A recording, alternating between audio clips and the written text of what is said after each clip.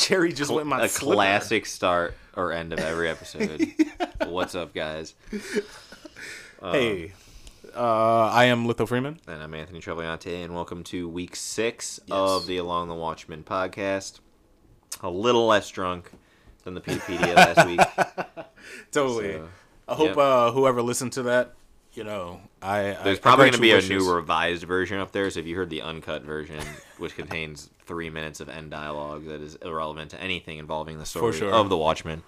But we're back, and week 6, super heavy. Bada bing, the call the century made on Pedopedia 2 or 3 has been proven to be true. Yeah. Let me get a high five for that. Yeah. Ooh, we got you guys hear that? That's a little peek right there. That was a hot call, man. That made, we've been hitting a lot of calls, but I was truthfully scared my ignorance was going to shine on this. I don't know.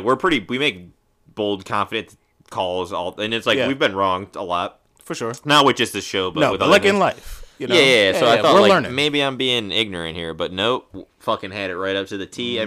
Yeah, totally. Great call. Let's rate the episode. What was your rating? I gotta go a 9. A 9? Yeah. It was good. This is a tough rating for me. Yeah.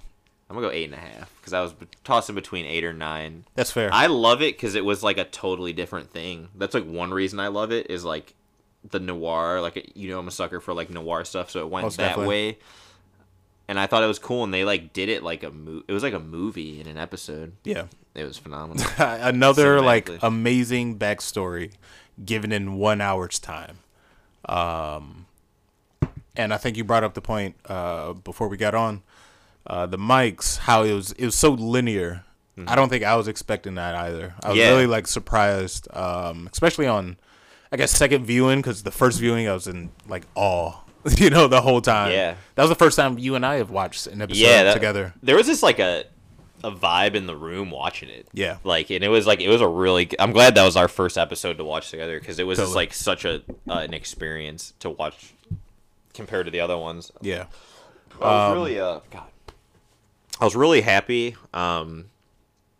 They basically just hit the build in a weird way. Which I'm glad is episode 6. They could have a crappy TV show would have pulled who is Will Reeves out till the end. Most definitely. And they have 3 more. That would have been a last episode type of reveal. And even some other this tied a lot of basically now you're at this point where they've dropped you where you understand the characters pretty much. Yeah. And you're at this point in the story of figuring out what happens next. It's almost to use your box analogy from I think J.J. Abrams. Oh yeah. It's now you want to know what's in the box. Now the box is hot. Yeah, the box is hot. Hot potato. There are advantages to the box when it's done. When it's done well. Dude, totally. it's such a good I actually been watching some film noir because I'm trying to write what was Simply a Sandwich 2, but will not be Simply a Sandwich 2. New beginnings.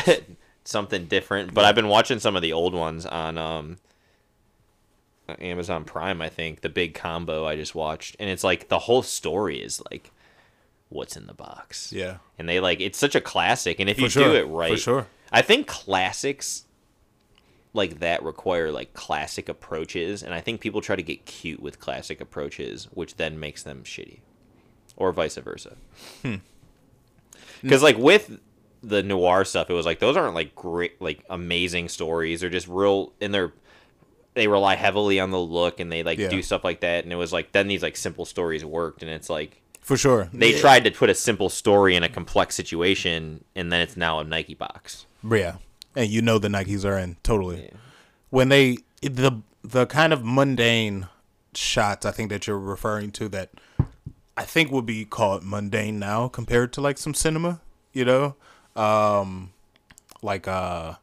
what's the Falcon that you and I watched? The Maltese Falcon. Oh yeah. Think of those those shots. They're very just simple. Like you were saying, everything is very simple. But the look and the acting, the acting is so heavy and stern, and you're just in there. There is no time for lollygagging. There's no jokes. If they are jokes, they come in a very serious type of way. A lot of motion's used now. I know I've been thinking about using more motion in my shooting, but I'm still like, I'm not like a tripod lock shooter. Yeah. But it's like, I shoot a lot of like pretty steady stuff and like pretty classic stuff. It's like, I don't know. It's like, why?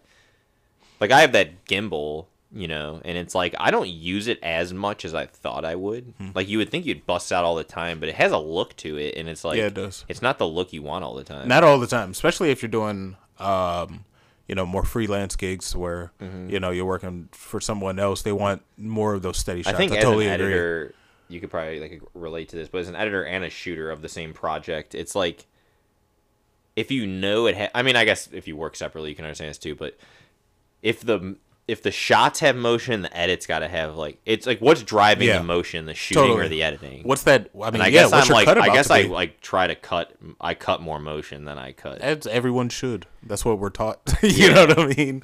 That's like this my classic like I don't shoot motion, I cut motion. Yeah. But I think that's better. I like it better, and I think like to your point, when that's you're shooting what you those see points, in noir and like.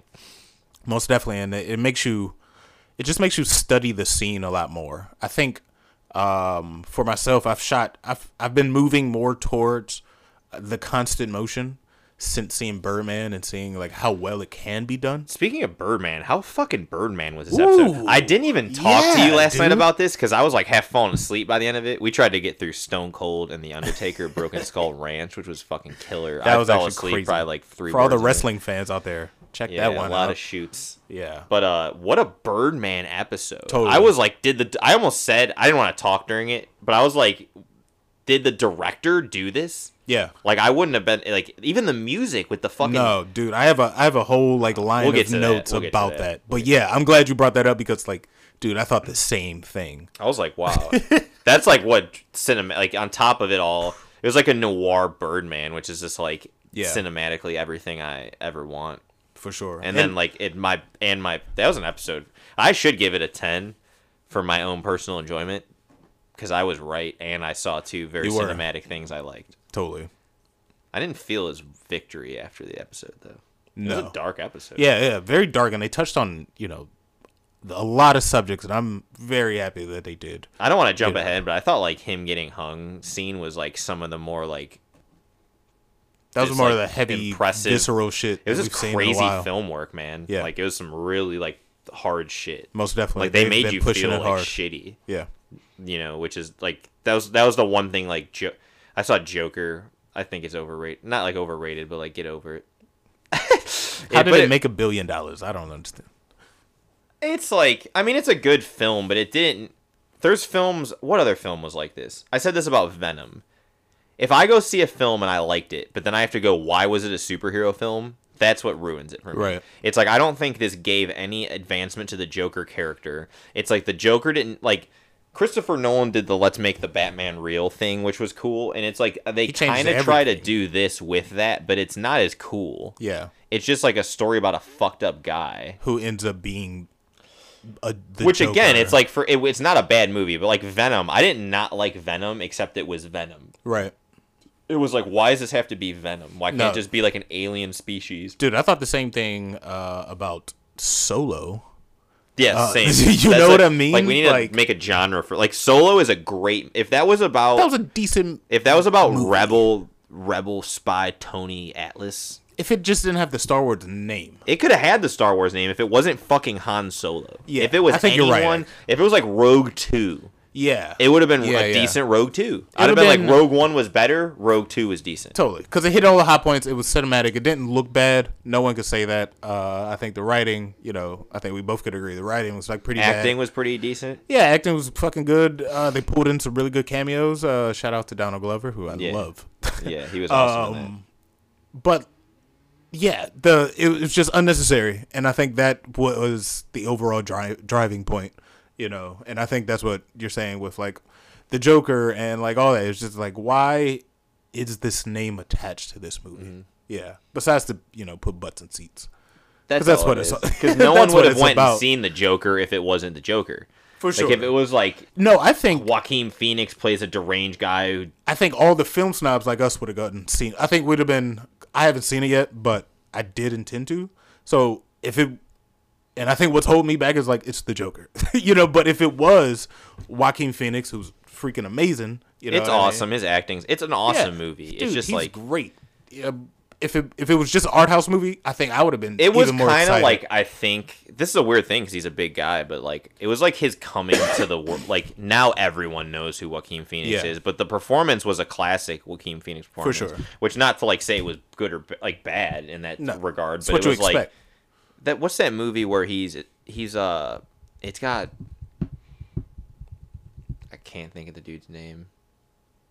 It's the guy from the Hunger Games who passed away because of an overdose. But he's in a lot of other shit. I just can't think of what it is. Philip Seymour Hoffman.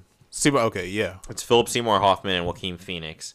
And they're like basically Philip Seymour Hoffman's in this crazy cult. And like Joaquin Phoenix is just mixing like chemicals together and like makes like alcohol out of them. And like it's a really weird movie. Ray loves it and showed me it. But it's like basically this movie in a weird way. Like he plays this really deranged guy who's like fucked up and doing all this. And it's not it's like dark, but right. The cinematography is great though. There's a lot of really uncomfortable scenes in The Joker. So good. But I don't remember even where that went. Yeah. Tying that back Should've around. bought a 6-pack coming soon. yeah. No, I think we got off by like saying how uncomfortable a lot of scenes in this episode was. Yeah, right. The hanging and like for the black guy in the room, dude. I'm happy they like touched on a lot of shit. I thought, very and, really called it out in its face. I think that was very like strong writing. This episode was directed by Stephen Williams. Yeah. I think that was like a very bold decision on HBO's part to let it go through. I don't know how much they changed from the original writing, of course, but it was a very like visceral experience. I don't think punches weren't. I'm trying to think. I'm gonna say the saying wrong. I don't think they pulled any punches. Yeah, that's how I say it. I was like, I don't think punches were thrown. I think a couple of punches were beaten. Yeah. No, but I thought. I mean, there was uncomfortable scenes in there, totally. And it's like it hit on real world stuff, and it showed how real world. It was interesting. It's interesting. This is some Pedopedia shit. It's interesting. Basically, he was the first superhero. Yeah. And then, God, I was gonna say Magneto, but that's not it. Metropolis. Yeah. Captain Metropolis. What's Magneto from? Is that from? That's Incredible. Oh, all right. Just tune in. That dude basically saw Hooded Justice and was rich and became that guy. Totally. Whose name again escapes me because I'm fucking not remembering. Because now I'm thinking of fucking Mysterion or Mysterion. That's from South Park. Yeah. Whatever. But he basically like you see in the Pedopedia's episode coming next that he was like a rich private school kid who like uses shit. Yeah. But he did pay it back. He did pay it forward, which I'll save that for the Pedopedias. But Pedopedia coming next. Yeah, but like I don't know. It's like interesting to see that like that concept was also taken from him. For sure. Just like it was. I don't know. Yeah. No, they touched on every like so many subtle points in American history without the majority of it being. What was that one piece of paper on the screen? Oh, the Nazi rally at MSG, dude. Did you remember that? Wow, dude. That has to be real. They were using real newspapers. Yeah, legit. I know. Yeah. But it's like I just know from like hearing the director, like how or the writer, how much they wrote already in the history that there's no way that'd be fake. But it's like, yeah, man, it's crazy. Wow. So yeah, let's jump into it for these folks. So episode 6, This Extraordinary Being is the title. And before the episode even starts off, they get into they show this in the classic Watchmen font on screen. This episode contains scenes with a strobing effect that could affect photosensitive viewers, which I thought was interesting because I was like expecting like that being a huge part of the episode, and it was only in like 3 minutes.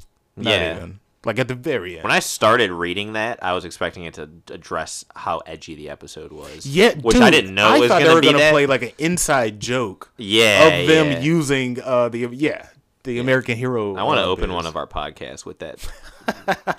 Because probably I might re-edit Pedopedia 4 and put that at the beginning. That'd be sweet.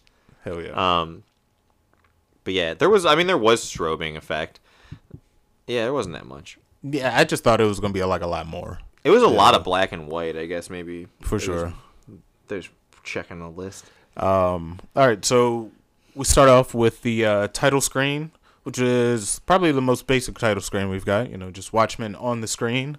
Some smoke goes past, the font turns purple, and we open with the interrogation with two cops, two wise guy cops. I thought they were classic wise guys. Yeah, classic wise guys. One guy only says 2 words type deal. And a hooded justice, which immediately when after a few lines, I think I said out loud oh yeah, this is the TV show, within the TV show. Yeah, because it was very it's very written in I want to say a Zack Snyder type of way. Yeah, and that's funny because he looks like Superman basically. Yeah, totally. And it's I'm pretty sure they're just throwing shots at that guy. You know what? Fuck you and fuck what you did with the series. You know what I mean? That could be. I hope so. Yeah, that'll be cool. You know? Cool. There's a huge thing online, speaking of Zack Snyder, of the hashtag release the Snyder Cut. Are you hip with that? No. So, apparently, Justice League has, a dark Snyder Cut. That the studio, I am hip with that. They reshot, half the film. Yeah. They rebranded the entire film around the Joker character. Who is not going to start learning that the Joker isn't going to keep printing money? Oh, no. You're talking about Suicide Squad. On Justice League, yeah. But that exists too. Suicide Squad totally exists. Yeah. Didn't know the Dark Snyder. I don't know about that, but I bet it's awesome. Yeah, so there's been a huge push. There's a petition that has been signed, and it's a trending hashtag, whatever that means in today's world. DC needs to forget Marvel exists. Totally. That's how you win. Yeah. And I think Watchmen is doing that, but yeah. Hopefully they continue. I think with this Watchmen, I think more people are just going to give Watchmen HBO, but it is a DC thing. Mm-hmm. With them having this under their belt and this new Birds of Prey movie that's about to come out, with Margot Robbie finally, you know what I'm saying? Are they going to drop the ball on that? I hope not, because she's awesome. Yeah, she's awesome. Yeah. I hope they do that right. It seems to be, it's bright colors and stuff. They're going more on the Shazam color palette, I suppose. No more dark universe for them. We gotta stay away from Zack Snyder. Totally. All right, so jump back in the episode. So within this interrogation scene, the cops want to take a picture of this fake hooded justice face, and they bring up Director Hoover, who ends up being President Hoover. His sexual myths, and I actually remember hearing something about that. I can't remember what they said in the episode. They said, but I do remember hearing it. They said that Captain Metropolis had videotapes, and the one wise guy cops is and in those tapes, Director Hoover is not seen. He is not seen doing sexual acts or such and such. But that's a real life thing. People thought Director. I remember listening to I want to say it was a Howard Stern, as weird as this is, but it was on satellite radio when I first got it, and they had potentially a transgender prostitute. I might be going too far with that, but a prostitute of sorts. I think it was transgender, or they were gay. Okay, I can't remember, but they were from Washington D.C. and they didn't say anyone, but they're basically you would be floored if you could see my client list. Wow. Top army generals, damn. Total real thing. Yeah, not a thing. Yeah. Motherfuckers are getting paid. Yeah. Yeah. So, little head nod to that. Yeah. Shout out to that reference. That real world reference. So after the Director Hoover reference, they get into they convince him, this fake hooded justice, to expose himself. And like you said, he looks like Superman, essentially, even with the curl in the front. And then he proceeds to beat up the two cops. It's a very Snyder look type deal. That fight scene, slow motion everywhere. Guys getting punched in the face. And then we fade out, realize it's a TV inside the precinct. Agent Blake walks past with their more Bruce Willis shit, man. Just first lines, turn that shit off. walks into the cell, doesn't answer anybody else who's like asking her questions. And we get to see Angela for the first time in the episode. She is inside the precinct jail cell, kind of basic gray, but immediately when we see her, that's when the title sneaks on screen and that wall behind her. Yeah, dude. That was killer. Yeah. I think that was the second thing we said out of the whole time in the same room was, ooh. Yeah. Yeah, that was a hot one. Jeez. Shout out. Who's doing the titles? I don't know, man, but shout out to them. I don't really have anything to give you, but if you hear this and tweet us, we'll do something. Hey. I don't know what. How about an interview with the title person? I'm down with that. That'd be an exclusive. Dude. Calling the title person, calling the title people. The title people and the editors. We would love to do a podcast episode just centered on you guys. No one talks about the unsung heroes. That's a great idea. It's weird that we're having this right now in the podcast, but we basically just had an idea. Let's especially when the season ends, let's try to contact those people. Yeah. Let's Dude, I'm totally down with that. That's a cool fucking idea. Yeah. Doodle that at the top next to totally. Six pack. That's brainstorming on the cusp, but that's a good idea because I want to hear from those people. Most definitely. No one's talking about them, and it's I think we have such a appreciation because we're amateur filmmakers who put on a bunch of hats. Yeah. And I don't think either one of us are the greatest. I think they're the people who would shut us down too. I want to hear a guy be like, "You guys are idiots." Yeah. I hope that's the case. Cool. I want to learn. Totally. Dude, this was a really good idea. Yeah, it's dude, if you got a job at HBO, I'll listen to you. Yeah, definitely. What am I doing wrong? Right. How is this podcast assholey? Yeah, what's going on? Title guy's been getting nothing but love, so I don't want any shit from you, but for sure. Yeah. I don't think we've said one bad thing about the title guy. If you say anything bad about me, title guy, come on, man. You're not welcome back. Yeah, not at all. No, but let's approach people after the season so we don't have to do spoiler alerts or anything, with them. Have to worry about that kind of shit, and that's a good idea. Hell yeah. All right. That is written down. You guys hear that? Ooh, nice. That's another podcast. I can't tell if it's registered, but you can hear the clock. I have my watch on. I've been waiting to do a podcast with my watch on because it ticks. With the hell yeah! Wow, it's so profound when you put it to your ear. All right, so this title, jeez, it's right behind Angela. Jesus Christ, it's beautiful. I might have to cut the title. So then, this is the worst part of the episode to me.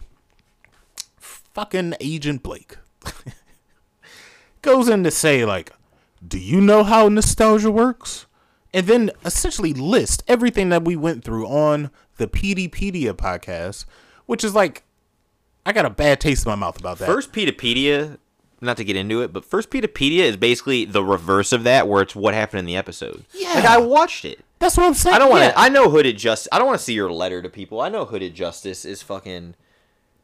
Dude, I think HBO is that was a big shit on people who have taken the time. I guess assholes like us who have taken the time to read the Pedopedias and are great listeners. Is that our response to you guys not doing anything about Pedopedia? Is you're gonna? I mean, that's bullshit. I think they can't change the rating of the show, but no, I think they realized at some point that they were never bringing up Pedopedia in the show, so they had to reveal some of that in the video, and they did it in the worst way possible.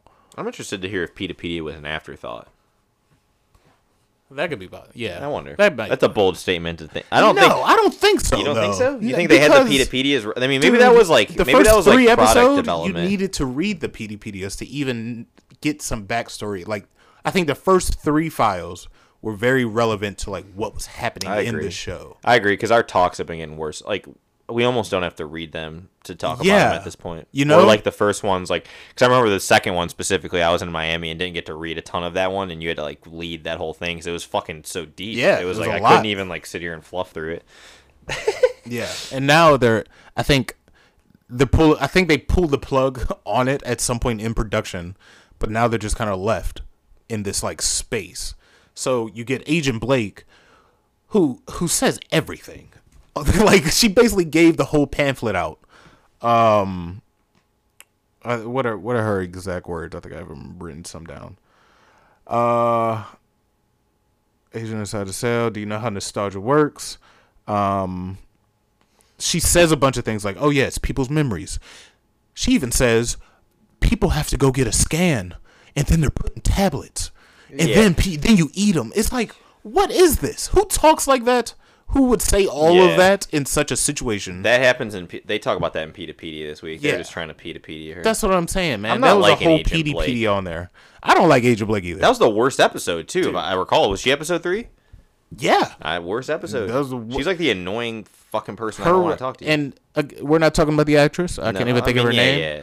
But fucking the way she's written, the way Agent Blake, the classic Silk Spectre, she was in the comics. It's like, give her some respect. They talk about her being Silk Spectre 2 in the Pedias. Totally. And they bring it up, once or twice in, I think it's episode 3. Yeah. Petey actually says it. Fucking. All right, so. Where's Petey been? Has he even been in the last 2 episodes? I haven't. No. When were they at Lady True's? Was that episode 4? I think so.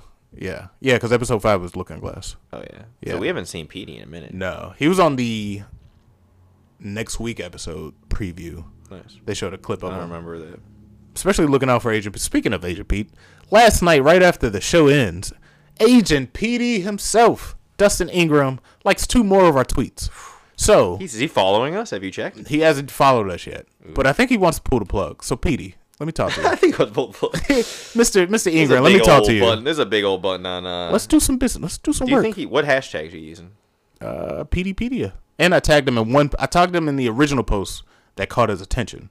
But last night, I haven't said anything since. I'm not like putting him on. Well, he's searching hashtags. He's not following us, so he's got to be searching whatever hashtag you're using. I mean, you might as well give us a follow. And if you're listening, you like Train Spotting? I got a movie something like it. You could be the star of it. You like Train Spotting? Let's do it. Let's do it up. Train hoppers. It's a great movie. Yeah, dude. I think he's following the P2PD hashtag. So hopefully he's listening in. Hopefully he's not just randomly liking. I think he's just following. He's probably just checking P2Pedia because that's like his thing. I mean, that's his. And he understands that, and he's probably just. Yeah, he doesn't have the biggest role in the show, but that's his. Yeah. Hey, I would be happy with it. Shit. Who's your agent? All right. Is there anybody out there? So she goes in to everything on the pamphlet to Angela right before Angela starts tripping face. Angela fades into a coma. In the first shot, we are at a cop graduation in 1938 at a all-white academy somewhere in New York. I didn't have time to look up the man who played young Will, but shout out to him. His acting throughout the episode was so strong. Oh yeah. Yeah, sorry I couldn't look up your name, man. I'm gonna really shout you out in the example is like a young black actor. That's definitely playing a really solid role. Yeah, I wonder where they found very him. like diverse role too. That led him into like a lot of growth in that episode. Like you basically had to have a movie's worth of growth in that episode, and I think he hit all the markers. Most definitely. Let's tag him in this so he likes us. Yeah, because he's got to be. No, he's awesome. Petey ain't gonna follow us. Probably not. We're gonna deep dive this episode 30 times. Yeah, no, just kidding. But we get the first reveal of young Will, who is taking place in that graduation. There is a white cop who is giving a graduation kind of announcement. Then he goes on to shake everyone's hand in line, but he skips over young Will. That is our first hint of the racism that is to come in this episode.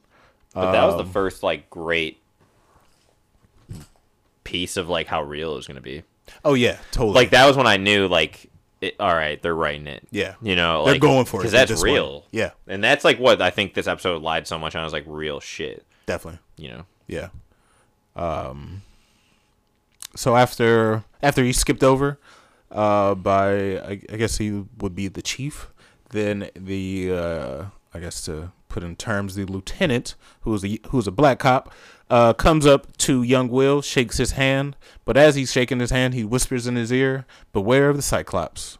And then goes back. I want to take 1 second because we haven't talked about this last episode, but that eye that was on that document in the Pedopedia, which was then on the wall, which was then on the wall in Looking Glass episode when he walked in the mall, and that's the Cyclops eye, which is basically the Klan. But definitely. I realized like we didn't even talk about that last time. I didn't catch it on the first viewing. On the second one, I did see it, but it wasn't as like it wasn't so stuck out that I immediately thought like, I immediately linked to it because I remember from the document, because I remember bringing up in Pedopedia too, like when will we see that eye again? Yeah. Do you think the Cyclops is something different than the Klan? Goes back into the senator talking about how are they just using the racist Klan people as like a a low level mask? Like there's a higher order to the Cyclops.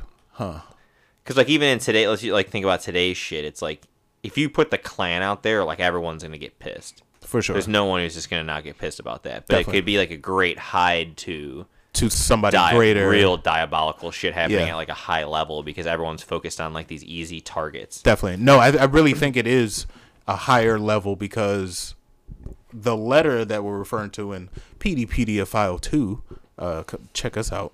That was us 4 or 5 weeks ago. Mm-hmm. But in that episode, we talk about how that letter was from a senator down to Judd's grandfather or father.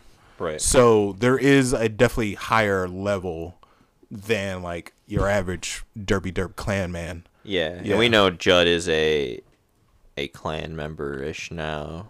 Totally. But they also say, I say ish because they say in 4 that he had to do like that's like the same thing with the senator. Like they had to take this role with these Klan people to like achieve a higher thing. Yeah. There's definitely like a higher conspiracy. But the bottom level is, the derps. Totally. Way to ruin the whole show. An actual Cyclops. That would be terrible. Wow. Like if all this builds like a real Cyclops. No. That'd be shit. Put Adrian on the moon and call him next season. Yeah, we won't be talking about season 2 at all. All right, so we've made several threats against this shit. As if they give a shit. Don't you dare us. You do this again, we're not coming back. We won't come back and do this podcast. I promise. HBO. Sitting on Litho's floor. Not doing it. Refuse. Good soup brewing in the other room. It smells starting to smell great. Dude, the soup. It's been Soupvember. To take a side thing into personal health, I hope you guys are taking care of yourselves because all during November, me and my girlfriend have been making soups. And dude, they're so easy to make and they're so good. I might initiate soup December, Soupcember, because then I could get everyone who's just getting hip to do it for a month. So we can just get more productivity. So Soupvember and Soupcember. Soupcember. That sounds like I have like a speech impediment. Soupcember. Yeah. So I got some soups going on in the background just to let you guys know what's happening here. What about Doop? DEOUP instead of soup. I can put a soup instead of putting soup in front and December at the end, you put December in the front and soup at the end, so it'd be like Doop.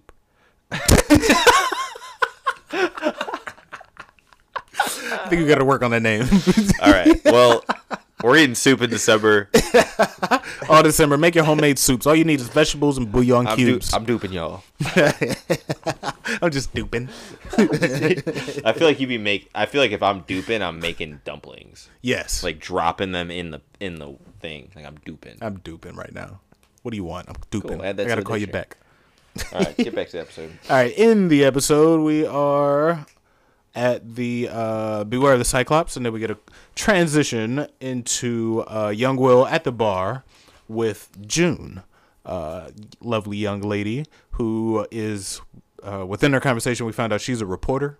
That's why she was at the graduation, because the paper would think that putting the news out that a black man had joined the police force would be a big thing. She keeps referring to him as officer, which like kind of ticks him off a bit.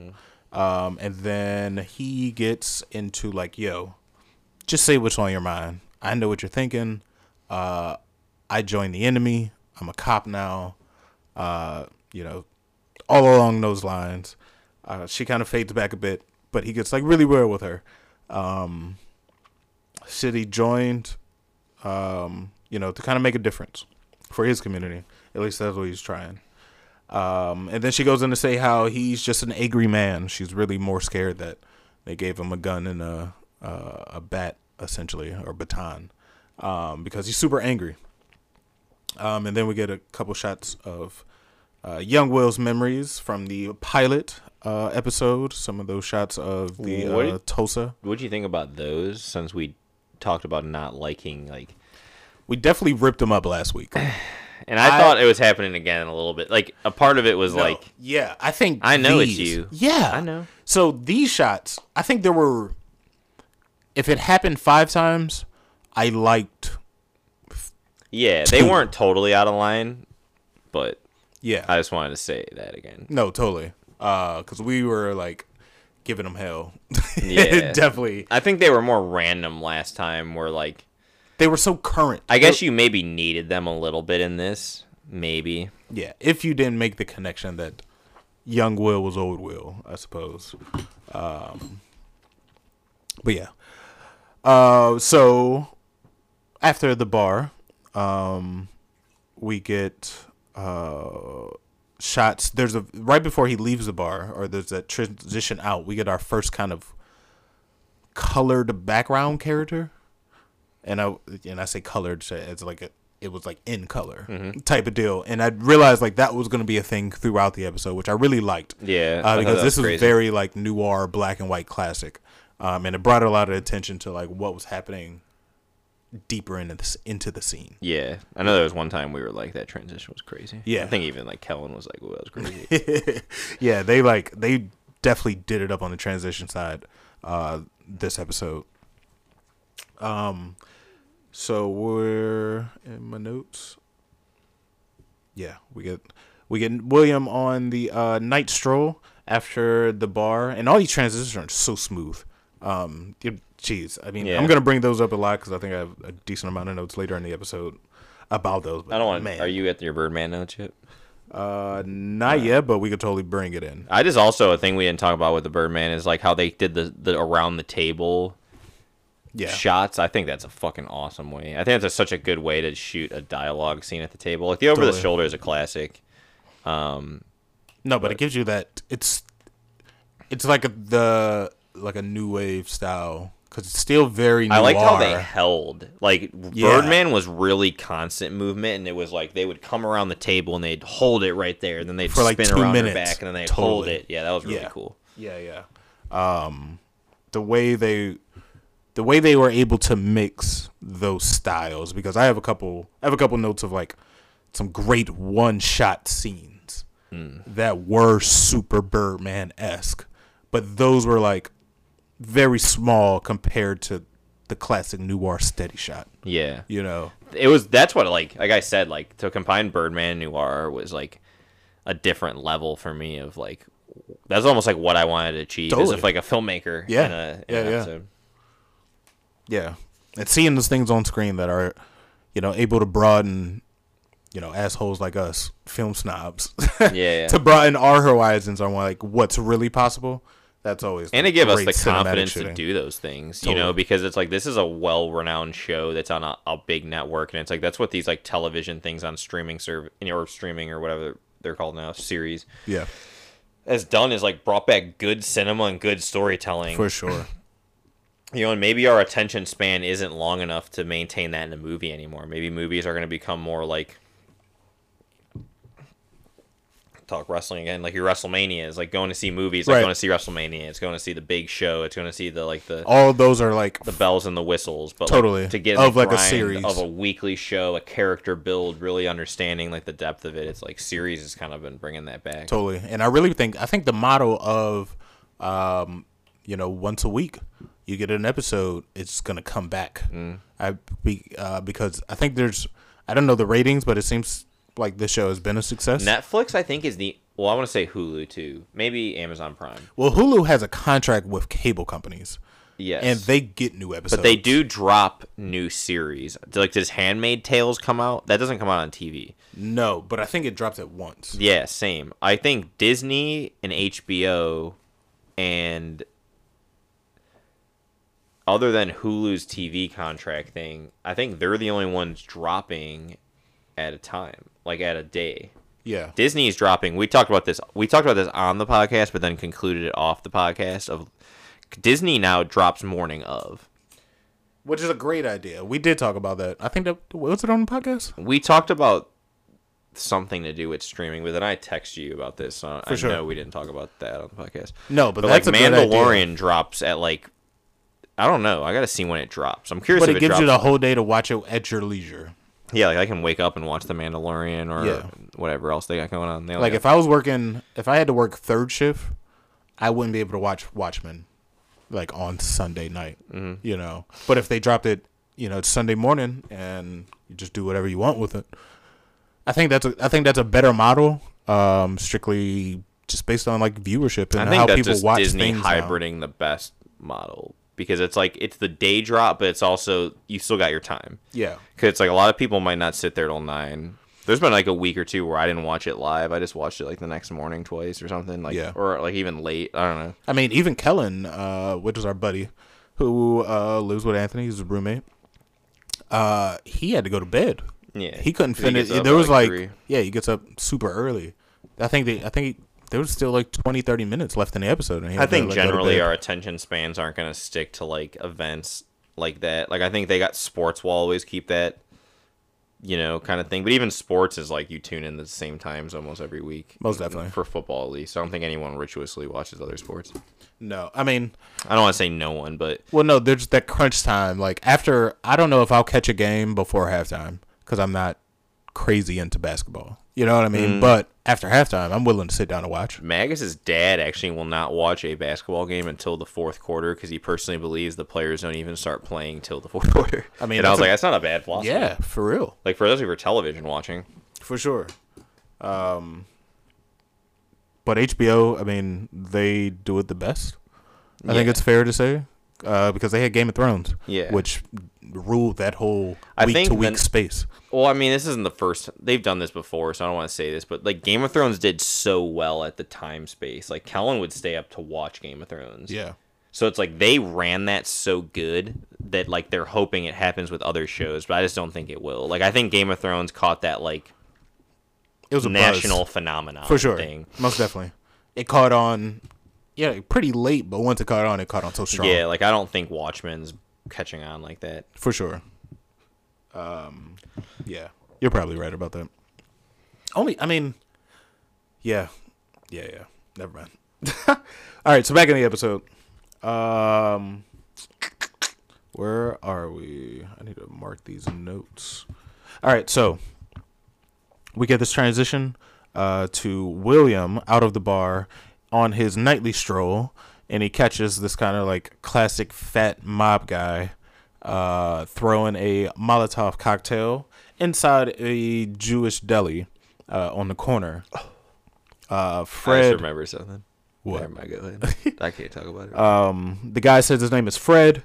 He's kind of giving tons of mouth, straight disrespecting young Will. He gets cuffed. Will says that you're under arrest. And the last line right before they go into the police precinct is, "I doubt that's so." So he takes him to the clerk's desk. He says, you know, he's here to make this arrest. Then another kind of young white cop comes up, and Fat Man Fred says that this spook tried to give. He is mistaking me. It's mistaken identity. White cop makes Fred apologize.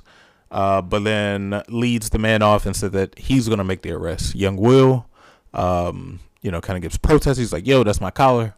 And the young white officer gives the symbol that it's very bears much resemblance. There's the words. To the white power symbol. And I thought that was like a clever hiding of it. I guess it's more on the minds of people because it's just, I think, within this year just been categorized by the FBI as like a gang symbol. But like I knew about that symbol in like early 2000s, you know, type deal. So it's a real life thing. It might be on more people's heads now just because of the news within the following year. But I thought it was a good hiding of that. So he gives this symbol on top of his head. That was kind of Cyclopsy too. Yeah. It has more like fingers, like bunched out. So he gives that symbol, leads the fat man away, and Will just kind of stands there confused. He doesn't really know what's going on. And then that's when we get the first heavy beats of the Birdman jazz. Oh, man. So good. I even thought they were going to show a guy on the drums like Birdman. That would have been crazy. Like, straight shout out. If you're going to do it, shout the man out. So, yeah, we get the heavy jazz. Transition into Will walking out of this door that appears, just to give some type of like visual context, these doors appear out of nowhere. So he's standing in the precinct and then he turns around and walks out of this door that in real space would be like in the middle of the room. But he walks out those doors into the street.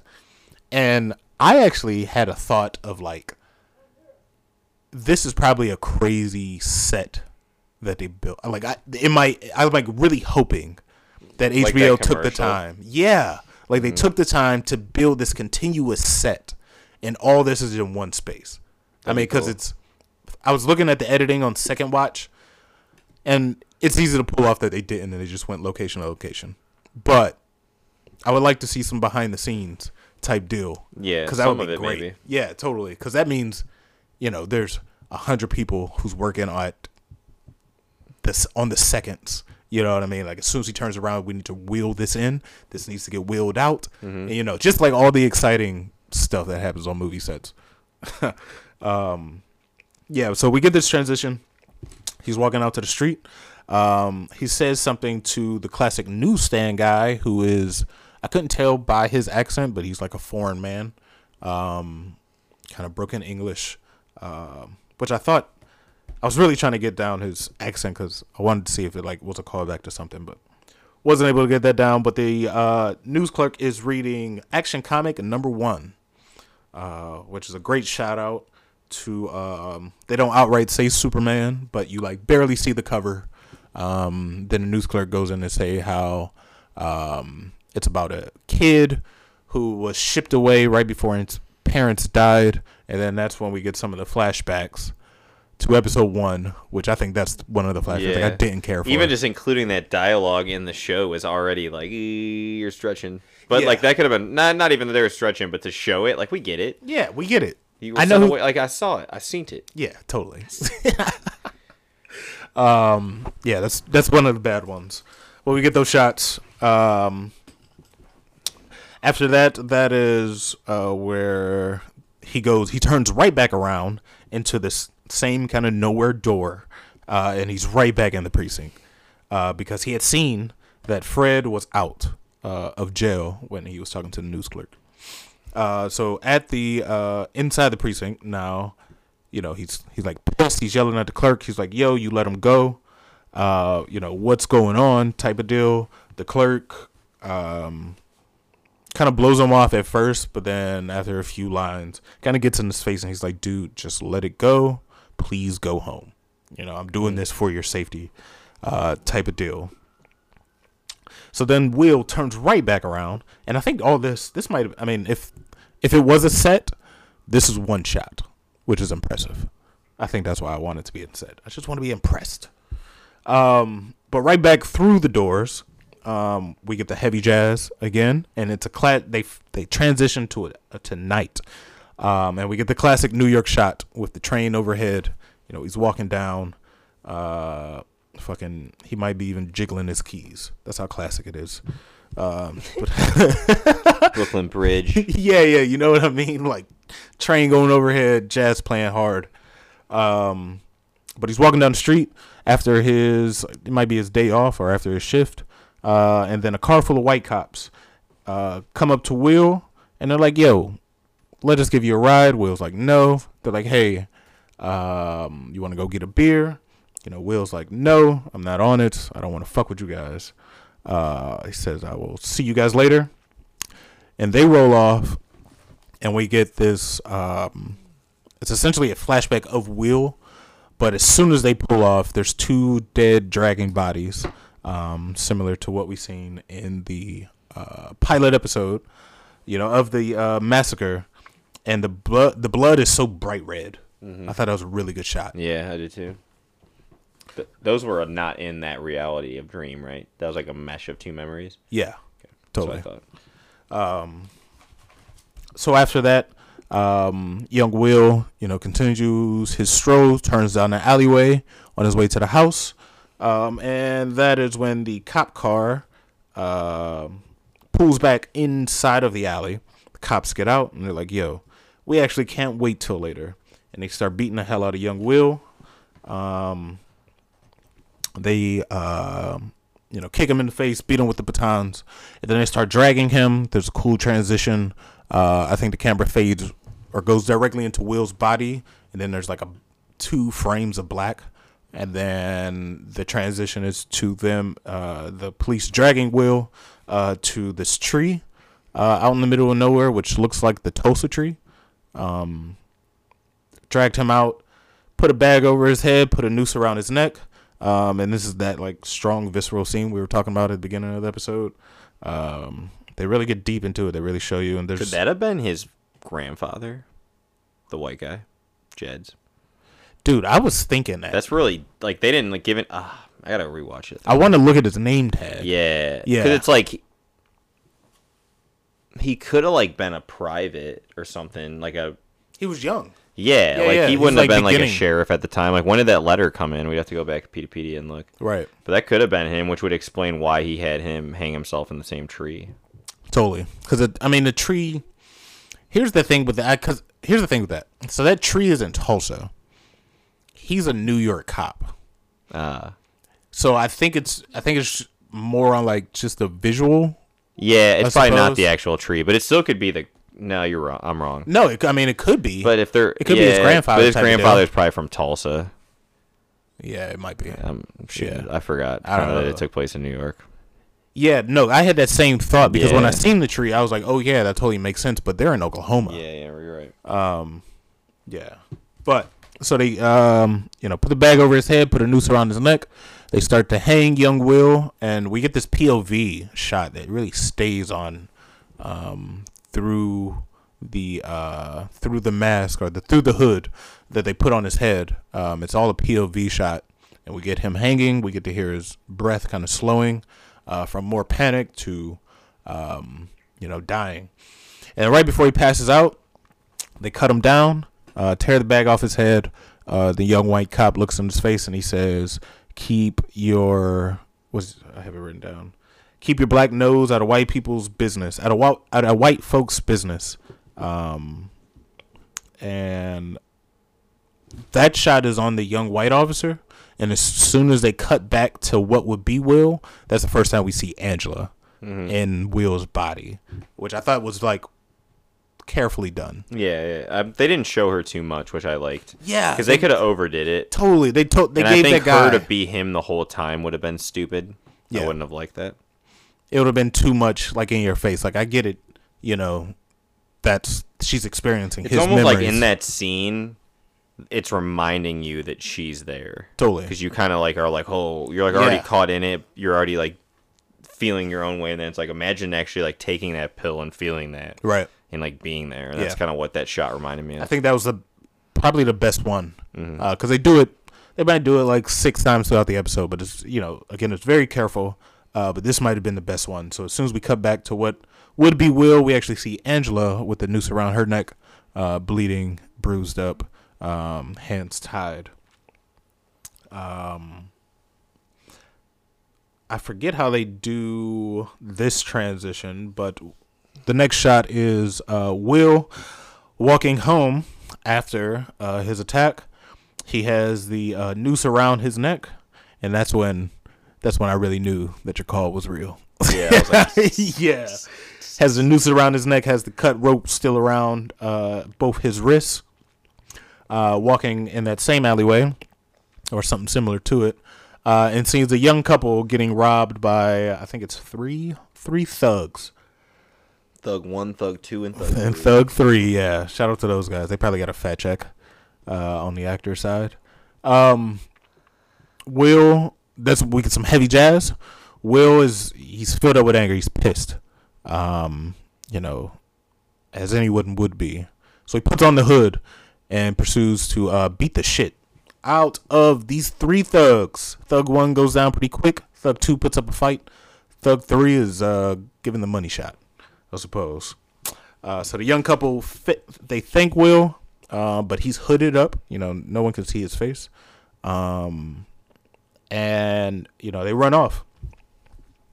Then they're cut back into the house, cut to Will's house, where he, runs into his wife, June. She gives the soft embrace. He gives a great line of like, now I'm angry type of deal. Now I'm kind of like outright angry. And then the camera goes to the window and they do a classic day to night transition. It's very short. Also Birdman-y too. Yeah, totally. So within that transition, it turns into day. Will wakes up on the couch. And June comes into the room, says that he's in the paper. And then she asks, why did you put on the hood? He says, I don't know. She immediately knows and tells him to talk about his favorite movie, which is Trust in the Law, the first visuals of the entire series, the old classic black and white movie that we had seen. And that shot, here's another thing that I'm really hoping. It looks like they did it practically. Like they moved the living room wall back and put a projector on it. That's what I initially thought. It looks like it's done practically. I guess it could be. I think special. This had to have some practical. It was not too smooth to be practical, but I think there was a mix of both. Yeah. We would come to find out. Totally. Great effect. But they start showing bits of that movie as he's talking about it. That's one of the callback moments I didn't mind because it was the zone shot. And it was like done well, So right after that, June is seen putting makeup all over Will's face and goes into telling him that, for him to remain a hero, she says that you're not going to get justice with the badge. And him having on the hood, essentially could be his way of getting justice. But she also says that those people need to think that you're a white man for you to be able to do this. So she's putting on this makeup around his face in the classic kind of mask style. I thought that was an interesting visual, the white mask. Totally, especially because in the black and white. Yeah. I thought that was cool. Yeah. I bet the makeup they had to use was very they had to do some research on what makeup really popped. Yeah, especially when they knew they were going black and white. Totally. But they're putting on, she's putting on the makeup, and then there's a transition to the costume that she actually made. There's a shot earlier in the house where she's sitting by a sewing machine, and I caught it on second viewing, and then once they showed the outfit, it was like, oh damn, she made that. That's pretty sweet. Yeah. Full costume, stitched up by Mrs. June. With the noose around its neck. Then it fades into now Hooded Justice, Will, standing on top of a rooftop, looking through binoculars. He says the first guy, I guess this is kind of voiceover. I can't remember how they did this. I don't know if he's writing in a journal or what, but he starts to become a narrator. Yeah, he's monologuing, covering some more time. Yeah, totally. So he's given this monologue. Within that monologue, he says that he wants to take down, the fat dude Fred first. Sees that these guys are walking inside of a warehouse. 3 of them being cops, 2 at the end. So he knocks on the door, busts in. Come to find out that all these people have changed into their Klansman outfits, and Hooded Justice goes into beating the hell out of them. Yep. And that was simple all Klan whooping. Yeah, beating the hell out. One shot. Totally one shot. One Dude, Klan. What's the deal? That was a good fight scene, because it was very real. They got some hits in, as they would. Mm-hmm. There was even this part I think at the very end, the guy jumps on the back and he falls back. And they both kind of stumble to get up, and he's trying to fix his hood. I mean, no, his cape. I thought they balanced him like being a superhero and like being a human very well. Yeah. Not too much. Totally. Yeah, he's not like, he doesn't have extraordinary powers or whatever. He's just like a guy. But he's pumped up. Totally. So after that one-shot fight scene, Will walks over, starts checking out the place, and then he sees this map. I have in quotations Pedia File 2. You guys could listen to that at your willing. And on this map there are a bunch of cities. And on when I was watching it the second time, I stopped everything, wrote them down. So they're Portsmouth, Boston, New York City, Philadelphia, Baltimore, Williamsburg, Cincinnati, Richmond, Norfolk, Middleton, Cleveland, and Atlantic City. Damn. Cleveland. Yeah, totally. And all those at that time were all like heavy African American like migrations. That's where a lot of black people settled. Totally. All those cities are like very early black. After like the migration from the South. But I thought that was a cool like when I was over your house watching it the first time, I knew that when I watched it the second time I'm about to write those names down. Yeah. Because they only showed it for a little bit. And I was wondering if like first glance like is this like a bigger plan, which it was in theory, like technically a bigger plan, but totally.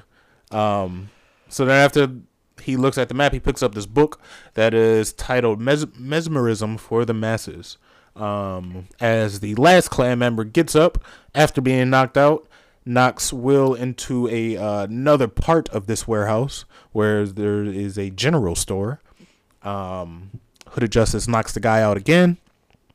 The store clerk, or the guy running the register inside the storefront, gives a great line of like, "Who the fuck are you supposed to be?" Which I thought was great. Yeah. Right after that, he pulls out a shotgun. Hooded Justice runs and dives out the window, and that's when we get our first slow motion kind of 3D stop shot, which I thought was done pretty good. Yeah, I thought it was used tastefully. Totally. Definitely a unique style based on what we've already been seeing. Yeah. Yeah, totally different from anything we've seen. Yeah, it wasn't that was like super modern and motiony. Totally. So time stops essentially, and Angela is suspended in air, only able to act with her eyes, which I thought was a great. That was a great like fucking emotional kind of drive because, well, I guess to get into it, Agent Blake approaches Angela. She's like, "Yo, can you hear me?" She says that you are in a coma, but your eyes are wide open. And then her Bruce Willis line is, "It's kind of fucking creepy, you know." Like, what the? Who is writing Agent Blake? Someone watching Die Hard, dude. Man, like, she's probably a better actress than this. So just stop giving her these lines, please. Your eyes are open. It's complicated. That's my Bruce Willis line, dude. Yeah. Fuck Agent Blake. Fuck her writer. I guess not her. Get it fixed up. Get it fixed up, please. Every time I see her, I get so mad now. Yeah. She should have been a great character. But then Agent Blake's like, here's your husband. He's going to read some things to you. And he goes on to repeat that you are Angela. I am your husband. We have kids. Could you come home? I need you to wake up. And he says that at least twice before Angela fades back into her coma, which are the memories. And we are inside of his house, Will's house, with June. They're sitting at the table when Nelson Garner knocks on their door. Nelson Garner is the original Captain Metropolis that I guess within the TV show we've seen once on the American Hero story. Was it that same actor? I don't know. Interesting. That'd be interesting. I doubt it, but yeah, that'd be cool if it was though. Yeah. Damn. But yeah, Captain Metropolis, the young man that we seen having sex from behind with Will in the American Hero story. I think that was episode 4, maybe. No, that was the Looking Glass episode 5. But he sits down at the table. You know, they let him in the house. And he goes on to say that he's here on the behalf of Captain Metropolis. Says that he is building a team, and he would love that team to have Hooded Justice on it. June, who is playing this whole thing so cool, she's like, well, that Captain Metropolis might actually be you. Nelson kind of brushes it off. And then him and Will kind of get into, just kind of business talk. Will's kind of playing it off like, I'm not Hooded Justice. And then there's a point to where Nelson is like, do you have, something, you have a plan? Are you tracking anything? And that is when Will says, if you think the KKK is a criminal enterprise, then I might have something. So Nelson agrees. He slides him his table. Slides him his card on the table. He leaves after saying, why fight alone when you can have true companionship? And they kind of have this tender moment with the eyes. And then he leaves. Will turns to June. She says no. And then there's an immediate cut to Captain Metropolis saying yes, as he is getting railed from behind. I thought that was by Will. I thought it was interesting that they actually had relations. Yeah. It seemed like that was just a thing they were adding in the show to make it even more like... Totally. Yeah, they were railing. Yeah, they were totally... that's totally our gay confirmation. Mm-hmm. The whole thing came from the Hollis Mason diary that they've brought up a couple times in the PDpedia. And, even they thought it was kind of hearsay, but Will was a bisexual man. And he was having sex with Captain Metropolis in real life. And his wife didn't know. And his wife totally didn't know. Sucks. Scummy. So as they lay in bed, after having sex, they talk. Captain Metropolis talks about how Hooded Justice being on his team legitimizes him, which we are going to get into later into the PDpedias a bit more, but that line is very prevalent. And he also says that, the other people on the team can't know your secret. They're not as tolerant as I am, which goes on to say that no one else on the Minutemen knew that Hooded Justice was a black man. He had to continually put on makeup to act like a white man. Because the other guys weren't as tolerant, which is some heavy real life shit. Yeah, it's like he's right back into it. Yeah, in a weird way. Even though he's being this hero now, it's like a mandatory. They actually touch on that in the PDpedias in a pretty interesting way. Yeah. Damn. PDpedia episode 6 coming soon. So they're laying in bed. It's just a tender moment. He says those things, and then Captain Metropolis goes to the cabinet and puts on his mask, and he's like, yo, maybe we could use this for next time. So they have a tender kiss, and it's a quick cut into Will kissing June in bed, probably the same night type deal. And June goes on to tell him, like, they don't really care about you. They just want to use you. They just want to use you for whatever you could do for them. Which in a sense is like the hard truth. But Will wasn't trying to hear it. Kind of denies it. June goes into this thing, which I think was another weird piece of writing, where she's like, tell me about the first time you saw me. And then we get we get the reveal that she was the baby that Will picked up in the pilot. That's kind of weird. That's kind of weird. They could have left that out. How old was? I guess they weren't that different in age, but like no. But can you imagine still, like holding someone as a baby and then like I'm gonna marry you as a baby. Yeah, totally. That's a little weird. I think even for back then. I remember changing your diapers. Yeah, I changed your diapers, Take girl. Your pants off, girl. Yeah, that's creepy. But they get into that only to was say that needed? Like, what was the point of that? All right, so I think they wanted this line where he says, he's at the end of the story, and he was like, you were crying so much. And then she says, well, make sure I don't cry like that again. And that's the whole point of that segment, which is like, you could have done without that line. You could have done without that backstory. She could have been anybody. Like, I didn't need to know who that baby was. Yeah, I mean, maybe I would have wondered. I thought that first scene at the academy, that was his mom. Yeah. Very obvious not his mom shortly after that, but like the way they shoot her in the front row, like. Yeah, totally. Yeah. Yeah, that was weird. And then she says, I'm pregnant.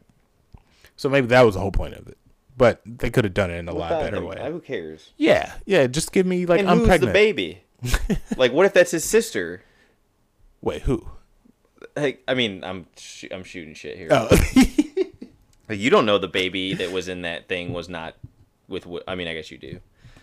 No, I mean, there's no like the baby could be anything. Yeah, the baby could make them lovers. That could have been a thing. That could have been a thing in season 2, which would have been. Yeah, that would have been on board. Season 2 yeah, I would have been on board. Now you could dive a little more into who that person is. Yeah, I would have. That could have been Will's long lost sister for all I know, because she was just picked up in a hayfield. Exactly. Like, why would he end up having sex with that baby, and then having a baby with that baby?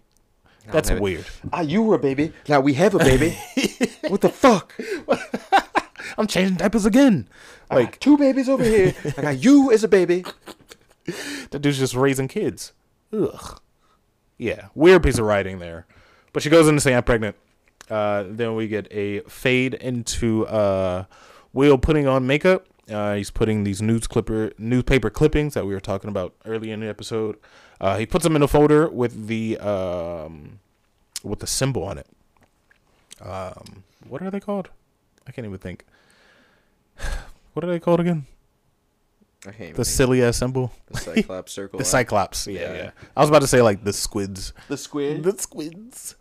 All right, so he puts all these newspaper clippings inside that folder. Then there's a cool transition where he walks out of his bedroom right into a public hall space, which again could have been a studio thing, hoping it was. Where there's a bunch of reporters with the old-timey cameras, big flashes are going off. They ask him a question, kind of like, what's your goal with being a superhero? And Will is about to get really real with them. He's hooded justice. He has the makeup on. No one knows who he is. But he's holding his documents that he put into that folder. And he's like, I believe there's an insidious plan. And I have proof that it's by. And that's when Captain Metropolis interrupts him by saying, by Moloch the Magnificent. Which I thought was clever writing because it ties a lot into like real world biz of like not calling KKK and racism fucks out in America. Mm-hmm. There's a protection there by the government. At least there was like heavy, back then. What do you think about it in the context of like current real racism and Donald Trump being that bad guy? Totally. The fact that he refused to call it anything, yeah, but even like, pushing it off to some like, because I thought when they said it in this, it was like, what's the guy's name? Moloch the Magnificent. Like it was almost like, oh, it's this evil guy's fault. Like, what if that was kind of like, I mean, Trump said his dumb shit, but like, what if that's the real like deep racism of the country, just being like, oh, it's Donald Trump. Yeah. It's not the normal people or the Klan. Right. I thought that was kind of like, if he was just like that pawn of the shit that's really happening. Yeah, because even like it's like a silly name. No, Pence he's in with some like sketchy ass fucking white supremacist shit. You know what I mean? So it's like that could totally be it. Look at Trump. Look at that idiot. Don't pay attention over here. Yeah, what's really going on? It's Donald Magnificent Trump. yeah, totally. What's Kanye's new name? Billionaire genius Christian Kanye West. Yeah, totally. It's him. It's Kanye West. Oh, yeah, that's gonna be the new fucking story. It's Kanye West. So Captain Metropolis cuts him off. Basically not to expose the KKK to the newspapers. And then at the end, there's this great slogan of like Metropolis of like, we can save you, but also you could get great savings at like something bank. And he pulls up the thing. Yeah, totally. And when they pulled up this like little curtain on this ad, and that was a real life ad of like, I think it's like some like 1940s Jim Crow shit of like the cop who's kind of dressed up. He has like this black guy, and at the top it says like, "Don't do business with criminals" or something. It's something like super racist. Yeah. But that's like a real life thing because I've seen that picture like before. So another real world tie-in that they're giving to us on the low. So another great transition away from the cameras. Will walks right back into his room where he is back in the mirror. He's, kind of looking at himself defeated, and he's taking off his makeup.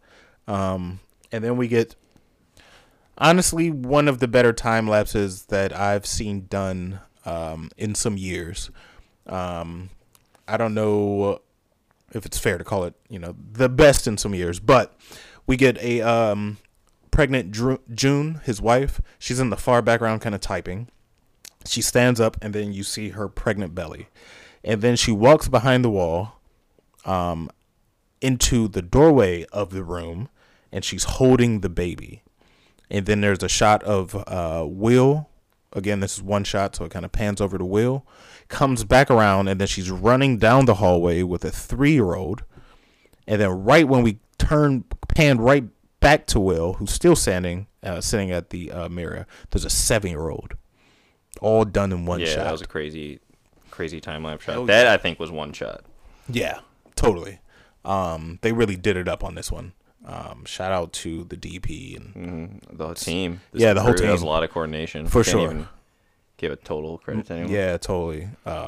Makeup, wardrobe, all that. Yeah. That's a lot. Shout out to the team. You guys did it up on that one. But Will, with his 7-year-old at his side, he's staring down at, some more newspaper clippings about the KKK and the lynching stories that were happening. I forgot which state it was. But just cut out pieces of newspaper, and he places them in the folder. Then there's a transition as Will, dressed up in his cop uniform, so he's still working as a cop, walking into like this kind of movie massacre type of deal in New York. And there's this line that I think it's the most overheaded of the entire episode. So all of these things that we've talked about have happened. And then as he's walking into the theater, a white cop turns around and says, Will asks him, he's like, "Yo, what's happening?" Or "What happened here?"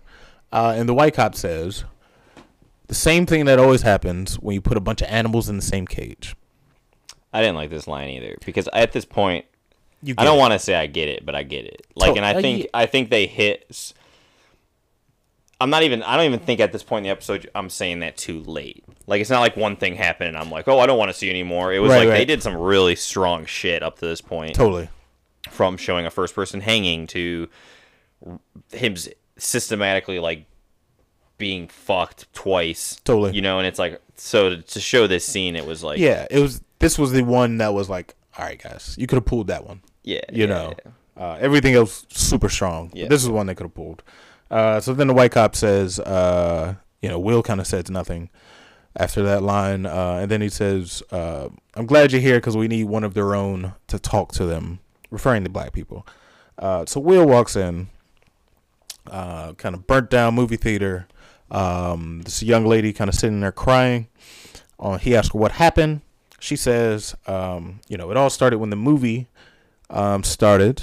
I started to hear voices type of deal. Then Will walks up and sees the projectionist kind of walking very sneakily out of the back of the movie theater. So Will, totally. Yeah, that was a real sneaky walk. He was basically on his tippy toes walking out.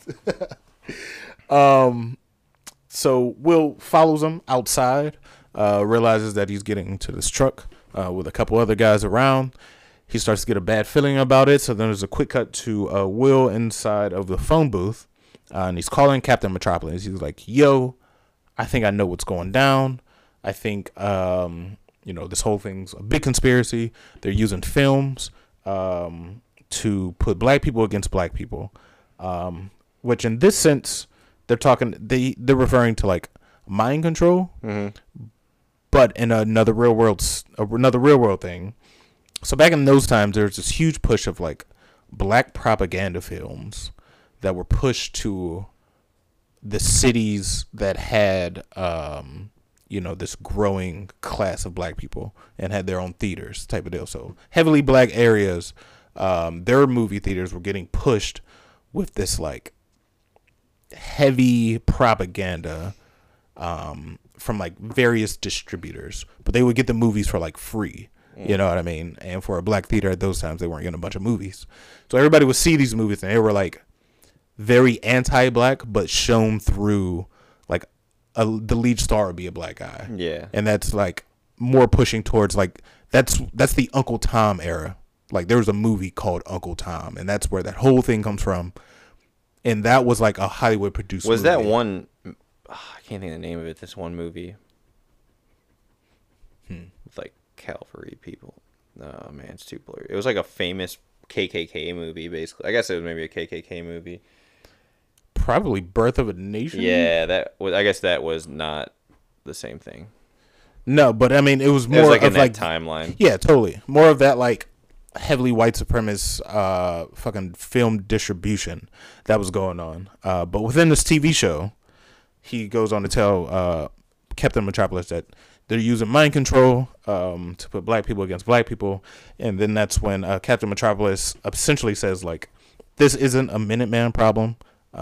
You can go and try to solve civil... What does he say? You should go try to solve black unrest by yourself. So basically just bails on Mr. Will. Will hangs up the phone angrily. He's super pissed. Turns around. And who does he see? But Fat Man Fred. And Fred's making jokes outside of the phone booth. As he's making jokes, he's like, "Yo, I know what you cops want. You guys just want a free steak. Come over to my warehouse." And then Will's like, "Yo, that's yours?" And as soon as Fred turns around, he's making another joke. He's like, "Yo, I don't know if I know you. All you jigs start to look the same." And that's when Will shoots him in his fucking fat face. Fat face shot. And fat face shot. Yeah, right in front of the warehouse. Really good shot of Will taking off his police hat. And I imagine that's the last time he took it off. Yeah. I think that was the point of which he became Hooded Justice and like. And I think probably left the Minutemen. Totally. Around about. Yeah. They don't give you a year on that, but. Yeah. So he throws the hat down as he's walking inside the warehouse. Walks in. And no time for fighting. Will shoots them all. It's probably like 6 guys in there. Gives them all shots. Then the camera kind of pans around and we get this reveal that he actually put his hood on. I guess it was right after he took his hat off. But he has his hood on, kind of eyes cut out. But he shoots these guys. Then he walks into a recording room where another young white cop. I don't know if he was a cop. I think he had a uniform. He kind of looked like the cop, actually. Yeah, I think he was the cop. Yeah, now that I'm thinking about it. At least they look really similar. Yeah, never mind. Scratch my whole stupid theory before.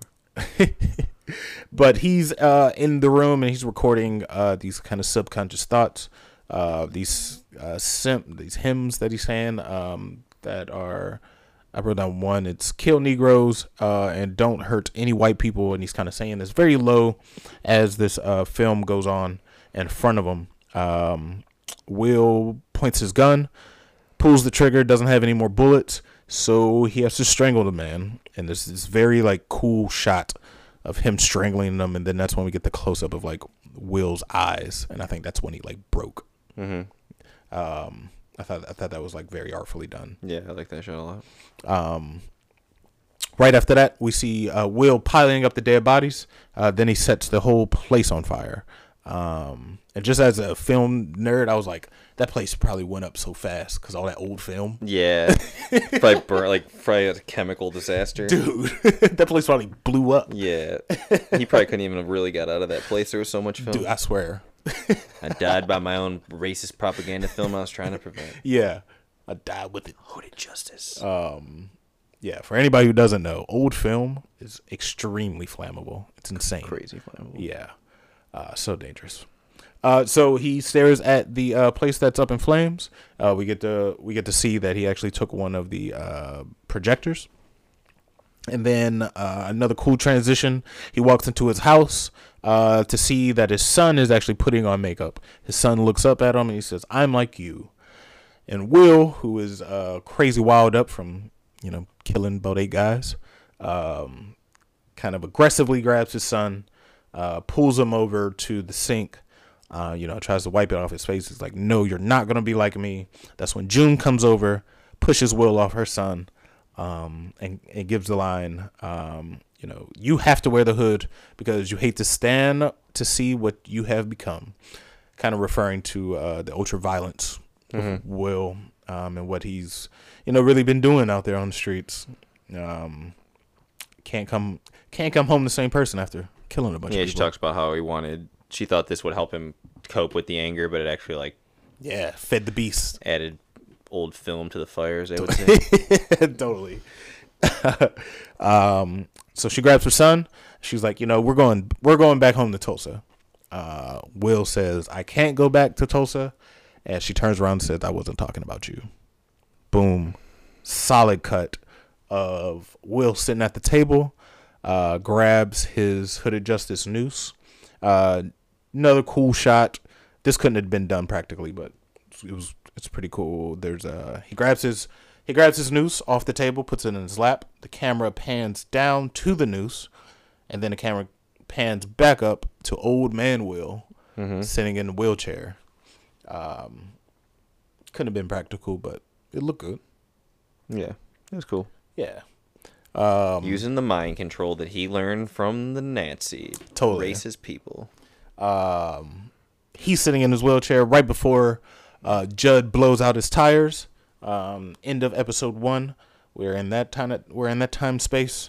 Judd gets out the car. That is when old man Will starts flashing. This is where we get the strobing lights from the warning at the beginning of the episode. The strobing lights hit the screen. Ooh, excuse me. This mind control light is used in a way to where, whatever Will says, Judd has to do. So he makes him push him up the hill, which had to suck. Yeah. Dude, wheelchairs and grass. Oh, my God. That's a heavy task, man. Yeah. But they made it look good. It's Hollywood. He would have been sweating so hard. Yeah. So he pushes him up the hill. Will stops flashing the light. Kind of looks at Judd. Judd, I think, realizes what's going on. He's like, "Yo, you don't know me, old man. I'm trying to help you fucking people. You don't really know what's happening." And then Will kind of gives his old sarcastic look that he's so good at in this series. He's like, "Yeah, I know all about you people." And then turns on the strobing light and is like, "Well, now you can hang yourself." What a Bruce Willis line. Yeah, totally. Now hang yourself. Yeah. So we see shots of Judd putting the rope around the tree and putting the noose around his own neck, and he proceeds to hang himself as Will is sitting there. And then we kind of get this it's like a mashup of a bunch of memories of Will happening at once. There's like characters from Tulsa in this space. His wife's in this space. Some criminals are in this space, like some Klan member in the space. And I think the last person is Angela's grandma, which is old June, walking up and grabbing Angela out of the chair. And we get the transition into Angela waking up out of a coma. At Lady True's house. Lady True, who's just sitting there reading the paper. As soon as Angela wakes up, she's like, "Oh, you're up." Super casual, super rich. Super Lady True. Yeah, super Lady True. True to brand. And that's our end of the episode. Angela doesn't say a word. She's sweating. Complete backstory episode, no movement forward. Yeah. In the timeline. Totally. So we're still at the end of we're at the end of the Looking Glass episode. Essentially. I mean, I don't know how long she was in the coma. I guess we'll get into that. Yeah, but you got to see what happened in Looking Glass. There's we got to see what's going on with the senator. Now it's kind of figuring out who the Cavalry is and what the Cyclops is and what's it all about. What's that teleportation, and how does Keen fall into that? Mind control, a lot of shit going on. Totally. In the world of the Watchmen getting a little supernatural. Yeah. again, shout out to the whole team, whole production team that put this episode together. Technically, this was a really killer one. Yeah, technically it had to be it was so advanced. It looked great. Shout out to the director Stephen Williams. It always confuses me when Stevens spell their name with a PH. It's Stefan, I think. Well, no, I got a buddy Steve who spells his name like that. Because I have a nephew, Stefan, who spells his name like that. Yeah, confusing. But shout out to you. Great episode. On the next episode, kind of previews, we get Lady True. She injects Angela with something else. So Angela's just been doping these last couple days, I suppose. Ozymandias is sitting in court, which... Do they have time for that? We'll see. I don't think they do. I don't think I'm going to like that. As soon as I seen it, I roll my eyes. Yeah. We'll see. I'm going to let it have its day. Yeah. Ozymandias in court. Agent Petey. There's 2 frames of Agent Petey. I seen you. Petey. The boy. Shout out to you, man. He discovers something. And then the last shot is Angela banging on what she thinks is Will's door inside Lady True's facility. She busts in, and it looks like she's seen something pretty gruesome. And that's how they ended off. Yeah, I'm ready to get going next week. That was a hot episode. Hour and a half right now. This is the longest episode. Wow. Jeez. Yeah, we've been sitting here. I remember when it was at 15 minutes. I was like, holy shit, we've been talking forever. Wow. That was a deep one. That was a good one. Totally. Yeah. They did it up. I'm ready to see what's happening next. Yeah. Should be hot. Most definitely. I actually want to shout out a couple of the folks who have been pretty interactive, man, on the Twitter. We said we would do it. Yeah, we have to. Yeah. I don't want to. Maybe we should start shouting people at the beginning. That might be hot. Because now they had to wait the whole time. Yeah. Maybe they tuned out too and they're like, I don't want to listen to them walk through the whole episode. Maybe that's the beginning. Maybe I just wanted to get my shout out. So I know I'm going through this now. Biko Django on Twitter. Shout out to you. A lot of interaction. We've had a few. Shout out to Agent Petey, Dustin Ingram, Mr. Joel Ray. And these are all just people's names on here. I don't know your real names. MRB. Yeah. It's been picking up this week. It's been a busy week. We have 11 countries on our anchor, so yeah. Shout out to anyone not in America, because that's where we're at. So if you're listening to us overseas, yeah, shout out to you. That's cool. Totally, that makes me happy. Yeah. Yeah, I want to know everyone listening more. We don't get enough data yet, so for sure. Leave comments, go on our Instagram. You can even send us an email. I don't think we've plugged our email at all. Probably not. allalongthewatchmen@gmail.com. Totally. I'd love to hear a story of you listening to us in another country or something. We'll share it on our social. That'd be awesome. We're getting it going. Yeah. It'll be happening. Yeah. Check out our Twitter. I mean, not our Twitter, but our Instagram. It's it's done up. We got some Instagram's comic stuff on there. A lot more popping than it was last episode. So head over there. Check it out. Let us know what's going on. We're going to be posting what we think to be relevant comic panels on there. I don't know. It's a decent design. It's what Instagram is for. I'd say go to Twitter if you want to follow what's kind of happening, and then go to Instagram if you want to see some cool shit, and just have us on. Our stories I think are relevant. Yeah, totally. Yeah. I think we can share the audio from these now in the stories because it's on Spotify. Really? We should try to do that. I'll have to try to do it. Huh. I'm down. You can select songs off Spotify, I think. Maybe not. You can. Yeah, something like that. You can totally add music. We'll have to get a good little bite. Yeah, that'd be sweet.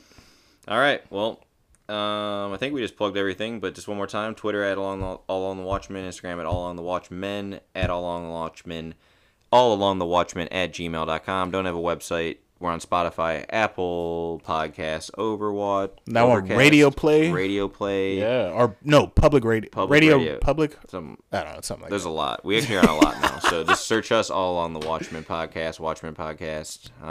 See you soon. See yas. Who makes the world?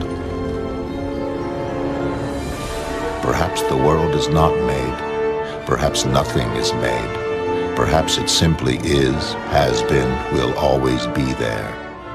A clock without a craftsman. This whole situation, it's horrible. The country's disintegrating. What's happened to America? What's happened to the American dream? It came true. You're looking at it.